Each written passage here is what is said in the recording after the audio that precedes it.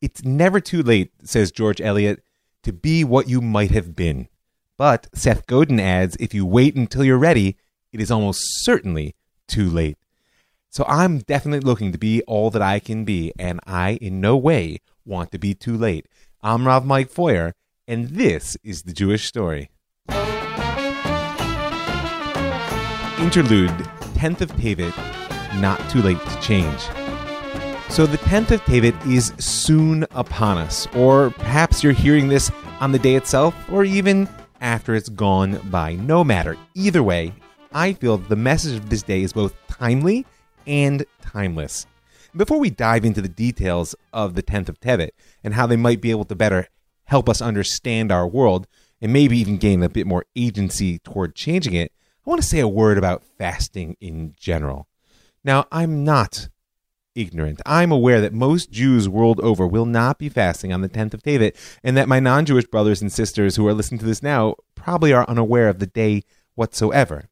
Even amongst those who define themselves through their observance of Torah and mitzvot, there are going to be many who choose not to keep this fast. And there are all kinds of reasons for that. None of them really need to be discussed right now, except for one.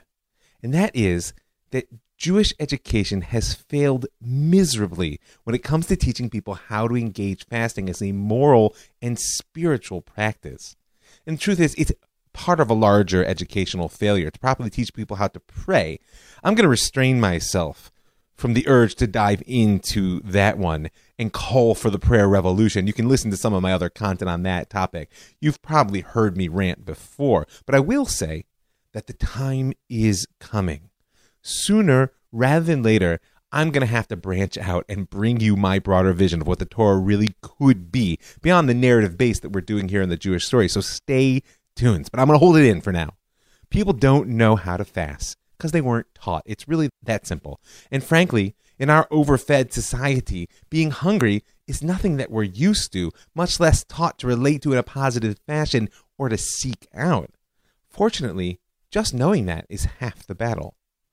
I want to make an ask right now. And you can decide by the end of this episode whether you're on board. And maybe, if you like, you can let me know. Send me an email at ravmikefeuer@gmail.com if you decide to spend a little bit of time on the 10th of Tevet not eating, but rather reflecting.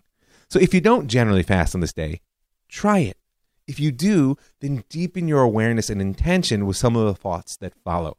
And even if you're listening to this days after the fast has passed, considering letting yourself be hungry for a day anyways. Because the hunger we feel during a fast isn't a distraction. It's a gift. It's an invitation. You know, I hear the distraction thing a lot from students and friends, especially on Yom Kippur, when the fast is much longer, and we're all trying to be in synagogue and focus on prayer. Oh, this would be much easier if I weren't so hungry and tired. I want to get the most out of this day, but hunger is so distracting. Well, I've got news for you. On one level, that hunger isn't a distraction. It's the point. One of the greatest challenges our society faces is that we're overfed in every sense of the world. And when our belly is full, no matter how much I say I care about people, about the world, about God and the moral fabric of creation, it's just too easy to allow my heart to be dulled in my own satisfaction.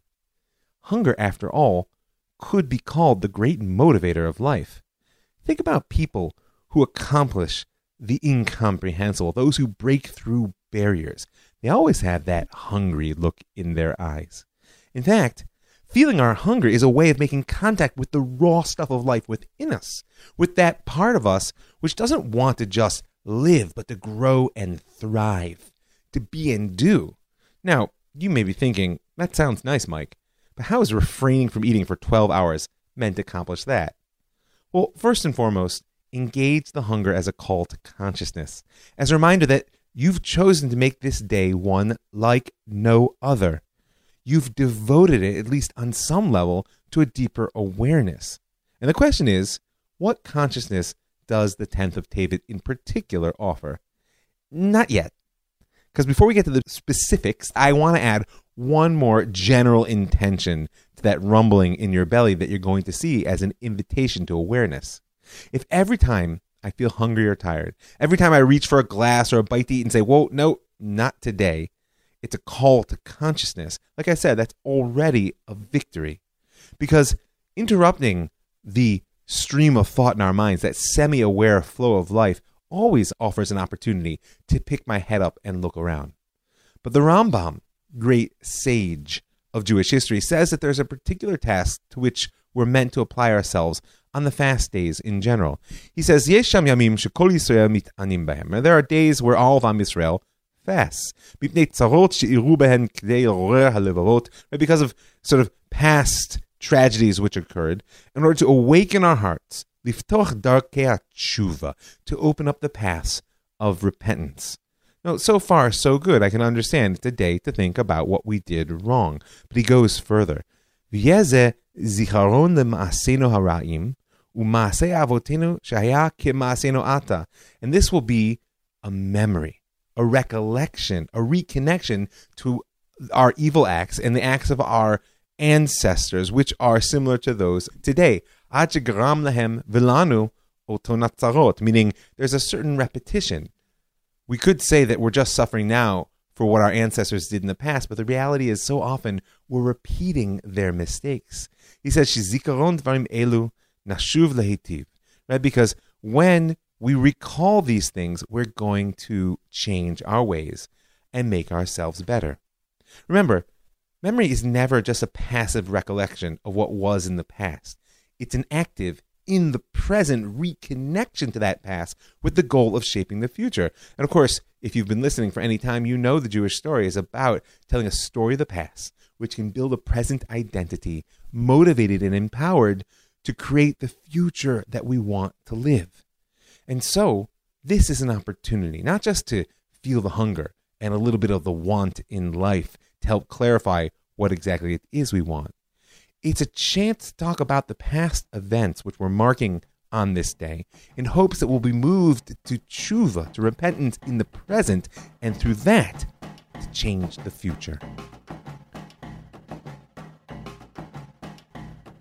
So, what exactly is the 10th of Tevet?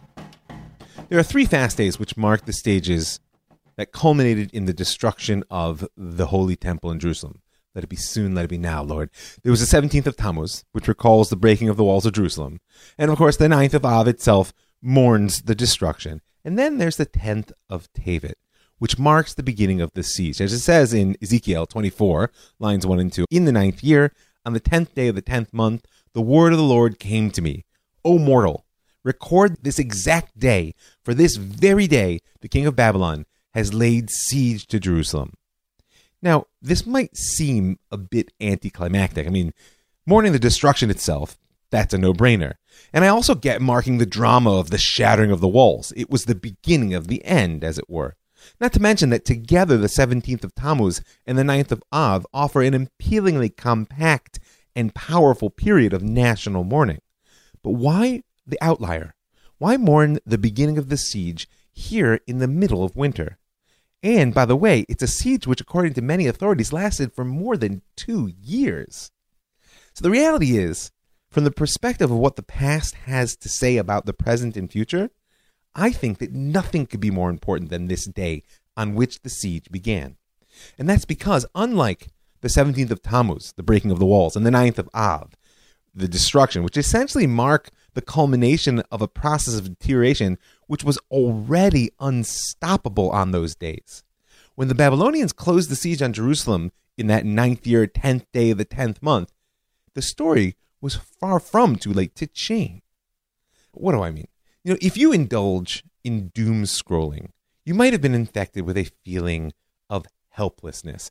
And I gotta admit, it would be hard to blame you. It's somewhat overwhelming, the picture of the world with which we're presented through mainstream media, much less through that little screen in your hand.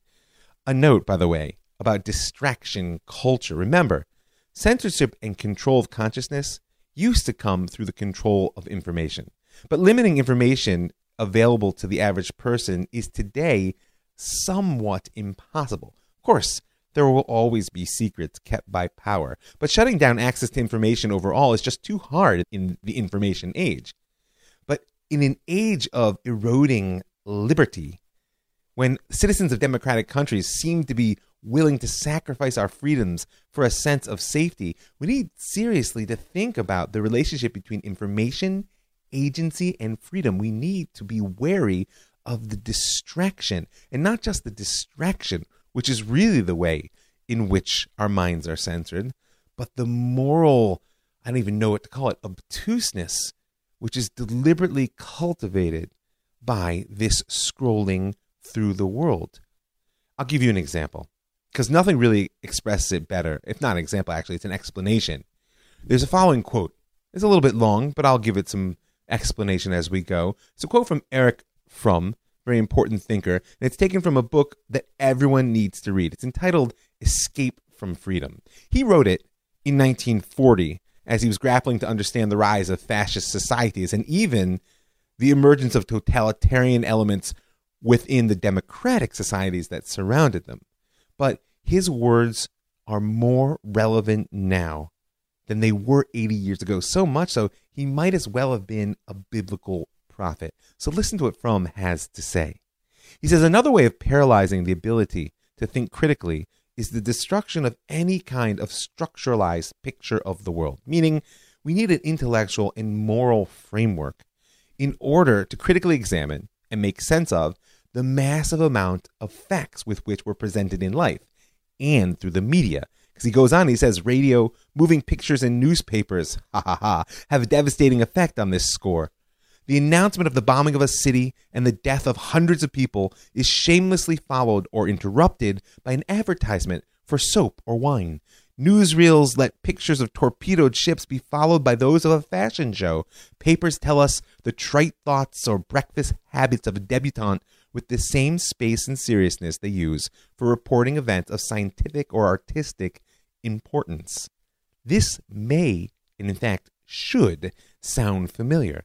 Imagine what Fromm would say if he saw us all scrolling away in our own little worlds. But this isn't just a critique of the phenomenon. It's a concern about the moral and intellectual results. He says, because of all this, we cease to be genuinely related to what we hear. We cease to be excited. Our emotions and our critical judgment become hampered, and eventually our attitude toward what is going on in the world assumes a quality of flatness or indifference. This is the danger that lies beyond the simple tool of distraction. It's indifference and the sense of disempowerment that it's too late, I can't do anything anyway, which follows in his wake. And so he finishes by saying the individual is left alone with these pieces like a child with a puzzle. The difference, however, is that the child knows what a house is and therefore can recognize the parts, whereas the adult does not see the meaning of the whole, the pieces which come into his hands. He's bewildered and afraid and just goes on gazing at his little meaningless pieces, or in our days, at his little screen, as the case may be. You know, it's noteworthy to me that once God tells Ezekiel to mark the 10th of Tevet as the date on which the siege was laid, the prophet begins to speak out a mashal, an allegory of a boiling pot. He says, put the cauldron on the fire, pour the water in, collect the pieces of meat, every choice one, etc. Take the best of the flock, pile the wood under it, and get it boiling briskly. We've all heard the idea that if you put a frog in a pot of water and slowly raise the heat, that it'll sit there until it boils to death. I mean, I'm sorry, if truth of the matter is, it's a lie. Science has proven that frogs aren't that stupid or that insensitive. They will indeed jump out when the water gets too hot for comfort. However, history teaches us that the same can't necessarily be said about humanity. Somehow, even when the heat is rising, even when we're able to look over the walls and see, not a threat on the distant horizon, but the enemy at the gates, somehow we'll find a way to say, I don't know, it'll be okay. I have other things to do, or even if it won't be okay, what can I really do about it? That is the first, foremost, and critical message of the 10th of Tevet. It's not too late. That's why we're marking a day for a siege that actually lasted for more than 2 years. Before we even get to the particular message and strategies for change, you have to hear the essential warning. This is a day of hope and fear. fear for the present for those who had experienced the siege, but fear for the future for us, because they may have seen the enemy at the gate, but they didn't change their ways. We have a hope to learn from their experience, to know that there's still time to change the future.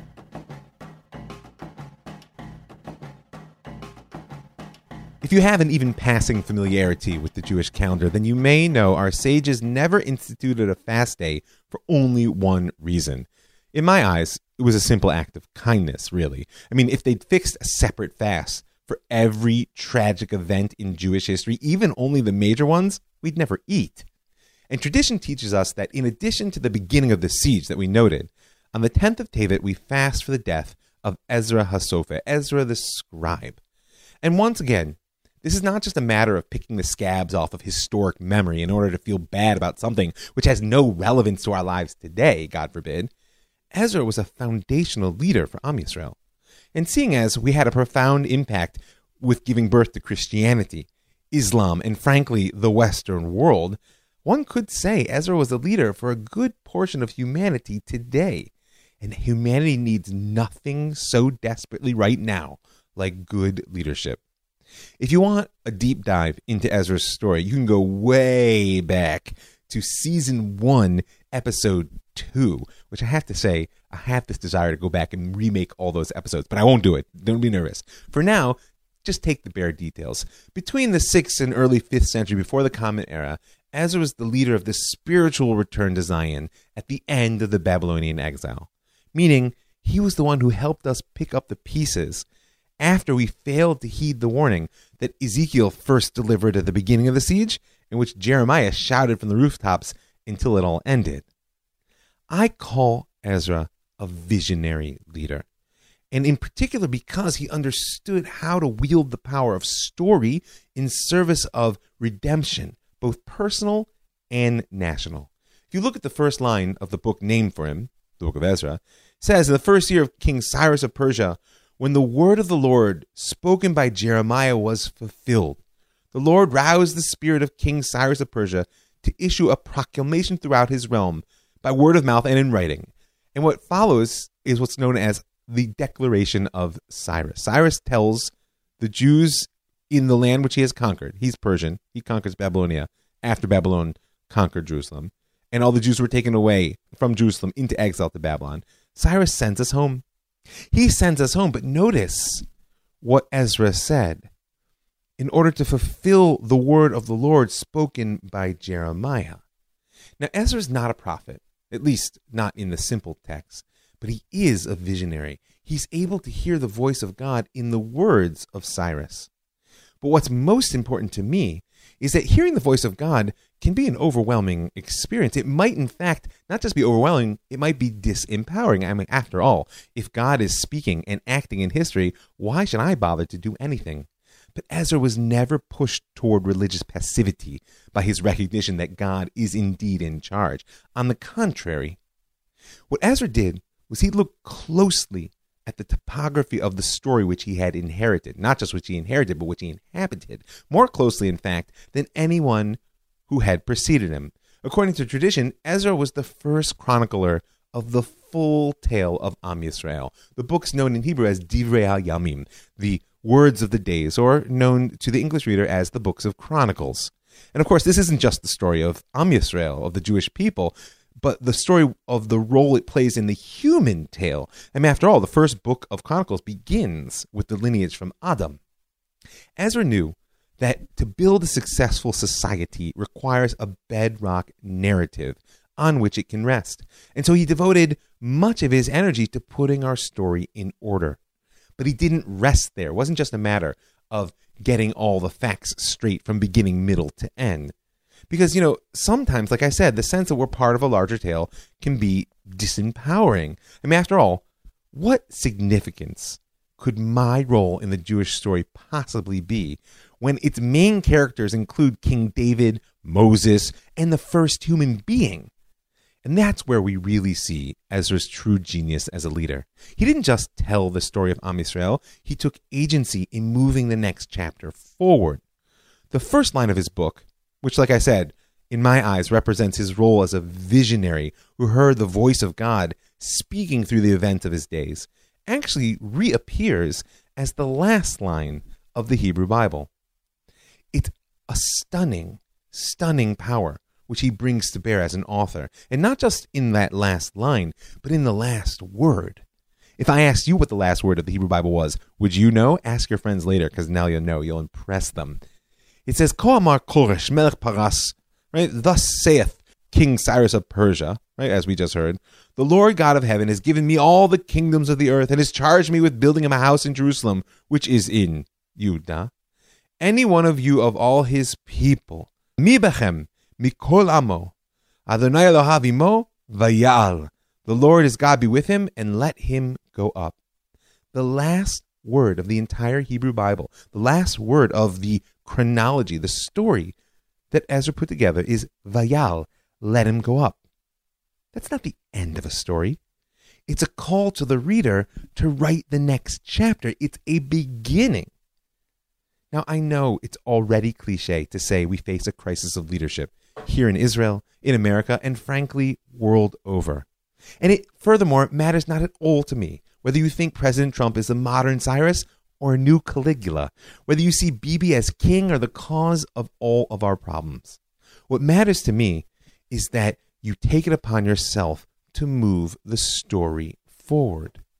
This isn't the time or place to delve in the details of how we cultivate leadership within self, community, and society, and the critical role that story plays in that process. But trust me that it can be done. In fact, it's a primary focus of my spiritual counseling. If you're interested in doing it for yourself or for those around you as a leader, you can be in touch with me. robmikefeuer@gmail.com. Find me on Facebook, Rob Mike Feuer, or I don't know, send up smoke signals. This is the mission, people.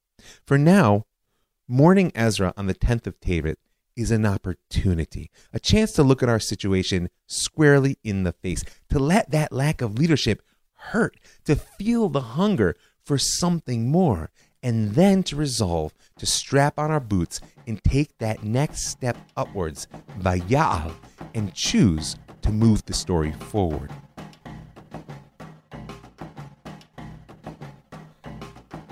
Last, but certainly not least, on the 10th of Tevet, we mark the tragic translation of the Torah into Greek. As it says in Tractate Sophrim, there were once 5 wise Jews who wrote the Torah in Greek for King Ptolemy. We'll call him 3rd century before the Common Era, ruler of the, surprise, Ptolemaic Greek kingdom based in Egypt. And it says that day was as difficult for the people of Israel as the day the golden calf was made, because the Torah could not be fully translated. Or, as Megillat Ta'anit puts it, which is an even older source, on the 8th of Tevet, the Torah was translated into Greek in the hands of King Ptolemy, bringing darkness to the world for 3 days. Now, in the story of Am Yisrael, you don't get worse than the golden calf. And the whole world plunging into darkness for 3 days is downright biblically frightening as well. So we can say without doubt that in the mind of the sages, this was a true disaster. But the question I want to know is why? And not only why, but what can it teach us about fixing our own problems before it's too late? Don't lose sight of what this day is really all about. First of all, I just want to dismiss the idea that the problem is translating the Torah at all. You know, in various forms, this is sadly a growing attitude amongst the faithful, so to speak, that no one can really understand us, so we shouldn't even try. That the only way to know what it is to be a Jew is to get on the inside and squarely stay there. That translation is a falsification. You know, one of the sources I just quoted does seem to support that. It said straight out, the day was as difficult for the people of Israel as the day the golden calf was made because the Torah could not be fully translated. But a word to the wise, never build your theology, and certainly not your behavior, on a single statement of the sages. They always reserve the right to contradict themselves. And not, God forbid, out of some sort of shallow intellectual inconsistency, but because they knew well that sometimes the only way to communicate depth of understanding is to force students to engage mutually exclusive concepts, both of which are nevertheless true. And that's why it says in the Mishnah in Sota that, and they wrote it down all the words of the Torah in 70 language. As it's stated, they bring a proof text from Deuteronomy, and you shall write on the stones all the words of this law, clearly elucidated. Be'er heitev. So here we have, according to the sages, a divine command to translate the Torah into all 70 language, one of which was presumably Greek. And yet, today, we're mourning for another historic act of translation into Greek. Now, we've discussed this before, and truth of the matter is, you can find it early on in the first season of the Jewish story. But right now, I want to label this act of translation, which, though it was done originally by Jews and for Jews, ultimately became the Septuagint that served as the base text for early Christianity. I want to label it as what it really was, a profound act of cultural appropriation. You know, the difference between the translation done for Ptolemy and the one by Moses is how it relates to the original. The one for Ptolemy, the one we're mourning, will become the source of a competing culture. Ultimately, it will claim to be a divinely inspired work which was more in line with God's intent than the original, and thus could be divorced from it, and in fact, used as a tool to crush the Hebrew original. The one that Moses wrote would sit at the gateway to the land of Israel, and thus not just be an entree into the illumination which the Torah offers, but an invitation to engage with the original and with the real people of Israel still striving to live it in the world. We mourn this translation not because it made the Torah available, but because it cut off conversation. It ironically prevented any hope for the formation of a common language. Now, creating a common language is not a technical act of translation. Trust me, I spent a lot of time trying to do it. When I say, am I speaking your language? I'm not asking if the words I'm using are technically comprehensible. I'm asking whether they express a shared awareness, a joint story in which we're both participant and of which our language speaks. The translation we're mourning made the Torah into a text to be fought over for mastery rather than a story which could be used to shape that shared consciousness. Have you noticed how language is fragmenting all around us in the world? Did Columbus discover America or plunder it? Was Jerusalem liberated or occupied? How many genders are you willing to name? This linguistic fragmentation is a symptom of a much deeper problem, the breakdown of the stories which once united us. My literary hero, and author of the greatest human work of literature ever, J.R. Tolkien, put it this way: the making of language and mythology are related functions, he says. To give your language an individual flavor, it must have woven into it the threads of an individual mythology.